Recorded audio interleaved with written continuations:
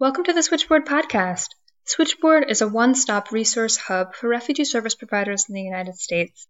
With the support of the Office of Refugee Resettlement, we offer resources, learning opportunities, research, and technical assistance on resettlement-related topics. My name is Margaret Gibbon, and I'm Switchboard's Program Officer for Learning and Knowledge Management. Today I'm joined by Kelsey Chippeaux, who is an employment specialist for the IRC in Silver Spring. Kelsey has been at the IRC for 3 years, during which time she is focused on serving women with barriers to employment and integration. She is also the IRC in Silver Spring's Gender Equality Champion, focused on advancing gender equality efforts throughout the office. In addition to all that, Kelsey is a recent graduate of Switchboard's online certificate course, Introduction to Gender Equality in Service Programs, and she's here today to talk about her experience developing a gender analysis plan as a participant in that course. Kelsey, thank you so much for joining me. Absolutely. Thank you so much for having me. To start off, can you tell me a little bit about the program for which you've developed a gender analysis plan? Yeah, absolutely. So me and my supervisor, Nisha Washington, we worked together to make a gender analysis plan for what's called the Refugee TANF Employment Program. This is a program that works with individuals, refugees, asylees, and SIVs who are on what is called TANF cash assistance. So basically, our program is working directly with DSS in Prince George's County to make sure they're completing what's called work activity every week. Every week, anyone on TANF cash assistance has to turn in timesheets that shows that anywhere from 35 to 55 hours per week, depending on their case, they're either participating in job search, they're volunteering somewhere, they're attending classes, that could be English classes or vocational classes. We run a class out of our office here that's basically a combination of learning kind of key English phrases and words and a job readiness class. So talking about what are your rights as an employee in the United States, how do you build a career from the ground up, what is financial literacy, topics like this that we cover with them. Right. So why did you want to develop the gender analysis for that program in particular? So Nisha and I have both came from a program we had worked on previously at the Silver Spring office, which was focused on serving women with extra barriers to employment. So I think we had kind of come in with that lens and with that just as a priority personally for us. And also we kind of had this really great opportunity because this program, it's a pilot program and we're hoping to get it taken on as a longer program.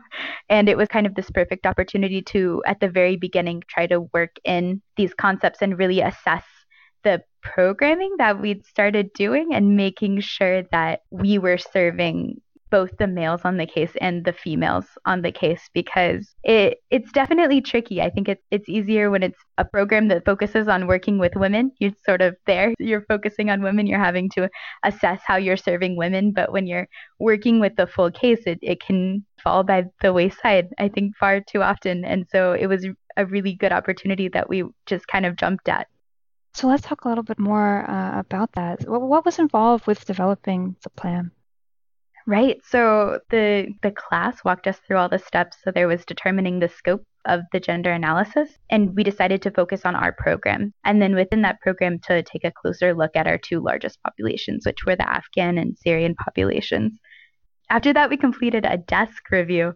So we basically looked at the data we already had on our program and some background data on the populations that we were serving, and just took a much closer look at who we had participating in our programming and who we had participating in our programming successfully, which, was honestly another matter when it came to it, and really see what the numbers said. It definitely told its own story and illuminated a lot for us.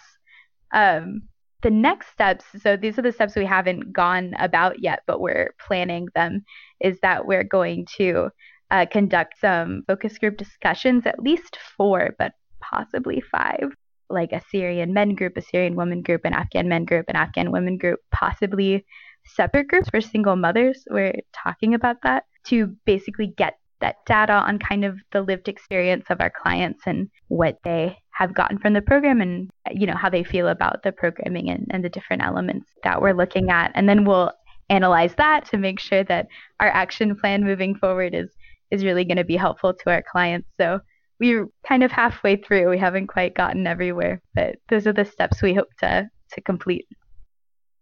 That sounds great. It's really great to hear because, as you alluded to, with the Switchboard course that you participated in, we tried to take participants only to a certain point, with the idea that depending on capacity, you might be able to take those additional steps and really implement the gender analysis, not just develop the plan. So it'd be great to hear more about that.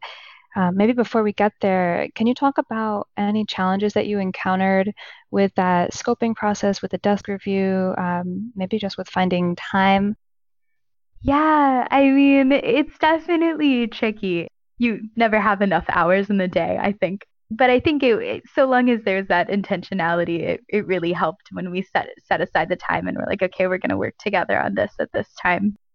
We were really lucky because we had been disaggregating our data by gender already, so that was kind of done and it was easy to look at.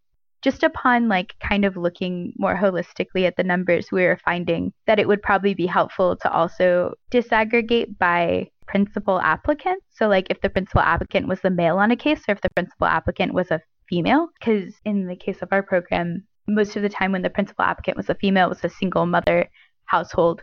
But we were finding that the data for single mother households in terms of participation in programming was a lot different than when the female client was not the principal applicant. So we ended up kind of going back and trying to figure out that data on how those numbers differed. And it was really helpful, we found. I guess in terms of difficulties, it's interesting just, I suppose, in our program that we're working with another government entity that has set regulations for programming outside of us that we're adhering to.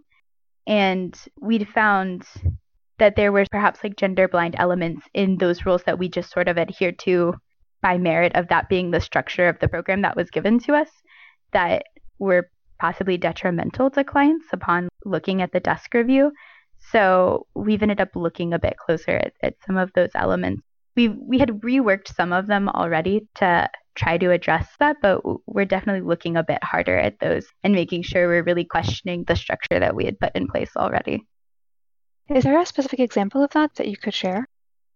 Yeah. So in the TANF program at large, there's sort of this allowance that is perhaps gender blind. It was definitely gender blind. That basically, if the principal applicant is a male and it's a two-parent household and the parents have children who are not yet in school, there is kind of an allowance essentially for one of the participants. It typically always turned out to be the female client. Was able to basically withdraw from the program. So she didn't have to participate at all, with the understanding that she would be taking care of family, the children, and providing childcare in the home for the family.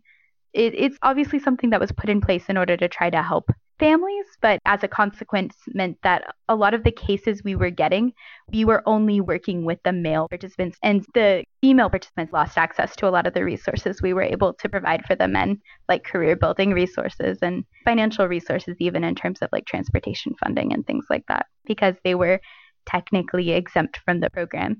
Even if they were participating in work activity, like English classes sometimes, that could have counted as work activity, they were still just not given access to those resources at all because they weren't technically part of the case because they had been exempted. And so that was something we had reworked a little bit in the initial program structure, where basically we did have an initial meeting with all the female participants and tried to talk to them about any work activity they could get involved in and childcare vouchers and how we could provide daycare for them. But just with that structure already in place and that exemption kind of already in place, we weren't really able to reinforce female participation in those instances. And they were sort of relegated back into the household. Right. And you spoke a little bit about the focus groups that you're hoping to embark on as a next step for your gender analysis, which strike me as an opportunity for you to engage with women directly and have a dedicated space to bring their voices in, which may not have existed before. Can you talk a little bit more about what you're hoping to achieve through those focus groups? Yeah, absolutely. We're hoping definitely to basically get more information on why women are participating. I mean, obviously, you always think you have some ideas about why they're not participating, or essentially we have like cohort classes that we have some women participating in, but the graduation rates for women are significantly lower than the graduation rates for men participating in the classes. So we're definitely trying to focus so that we have a better idea of the barriers they're facing or any sort of roles and responsibilities or access and control issues that might feed into that we can help mitigate as a program. So we're hoping to get a better idea of what is driving participation, like what is bringing the women who are participating back to keep participating, and then what is keeping other women from participating or from participating as consistently. You've talked a little bit about the challenges of the gender analysis and some of the challenges that prompted it within the program structure, these bigger next steps that require more resources like engaging in focus groups to learn more. Is there something that you could recommend to program staff as a small first step, something that has emerged over the course of this learning opportunity that was maybe an easier thing than you expected, or something that would be not very resource intensive to advance gender equality just in the interest of getting started? Yeah, I mean, there's like the initial discussion of the spectrum, right? Whether you're gender blind or gender sensitive or gender transformative, basically just taking like your program and looking at it and being like, okay, what are the key activities that you're doing with clients within the program? So like, is there an orientation meeting? Is there resume building meeting? Like, are there cohorts that you're running? And then taking each of those and being like, okay, transportation and access. Are there like transportation options for people who might have transportation barriers? Basically just breaking down your program and looking at the elements and saying, okay, is this gender blind or is this gender transformative or is this gender sensitive? Just being able to kind of have that beginning understanding, because I think you have like an idea in your head, like, oh, our program is gender sensitive or something.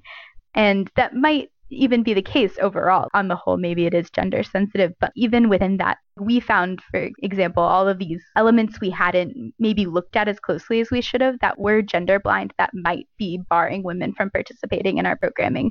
And just by breaking it down into activities and then breaking it down into potential barriers to those activities, it was really helpful to see areas where we might need to be focusing a little bit more energy or work. So we found that very helpful. Yeah, that's interesting to hear. And it's true that there might be a time investment involved with that, but even beginning with one program component, looking with that kind of reflective mindset at one activity could kind of get the ball rolling in that direction without requiring a lot of resources besides the time that it takes to do that. Good example. So let me just close with one more question. In terms of the course that you participated in, would you recommend Switchboard's online course to those looking to learn more about gender analysis? Yes, absolutely. Absolutely. We found it so helpful. I mean, insofar as I think things can be like a priority in your mind, you know, you have all your daily responsibilities and then all the responsibilities on top of that come up. And it can sometimes be hard to prioritize even things that feel like a priority to you. It was really helpful to have this sort of structure. And it was like, okay, every week you need to be looking at this new element and doing this thing to really assess your programming. And it was great to have that timeline and to have the feedback from like experts in the field and people who have done this before. The course was also just really helpful in that it provided case studies that we looked at and like templates for how to conduct a gender analysis. And the webinars, they give you so many opportunities for feedback and then have a sounding board for some of the ideas or the issues that you're facing as you go through it and you try to plan. And a really great opportunity for other people, even within the course, to kind of give advice like, this is something that isn't formalized, but I just find in my experience that it's really helpful to do this. That was just really helpful, like that human touch. Like, this is the structure of how to do it, and they make it very clear, which is great. And then also that human element of, and this is how you do it well, and these are the issues that can come up that you'll need to address as it goes. That's really great to hear, and it's something that we're hoping to offer again. So those listening who may be interested in engaging with gender analysis and gender equality in a longer term learning opportunity, stay tuned for our FY20 plans. And we will, of course, be incorporating all the feedback that we received and making improvements and updates to that online course based on the experience of Kelsey and others.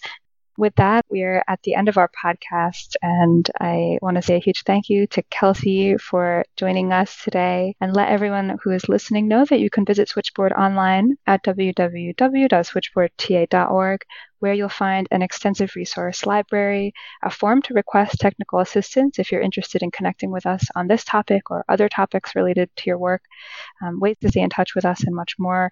If you have not done so already, I would encourage everyone to sign up for our listserv so you can receive our newsletter. Kelsey, thank you so much again. It was such a pleasure talking to you. No, it was amazing. Thank you so much for having me.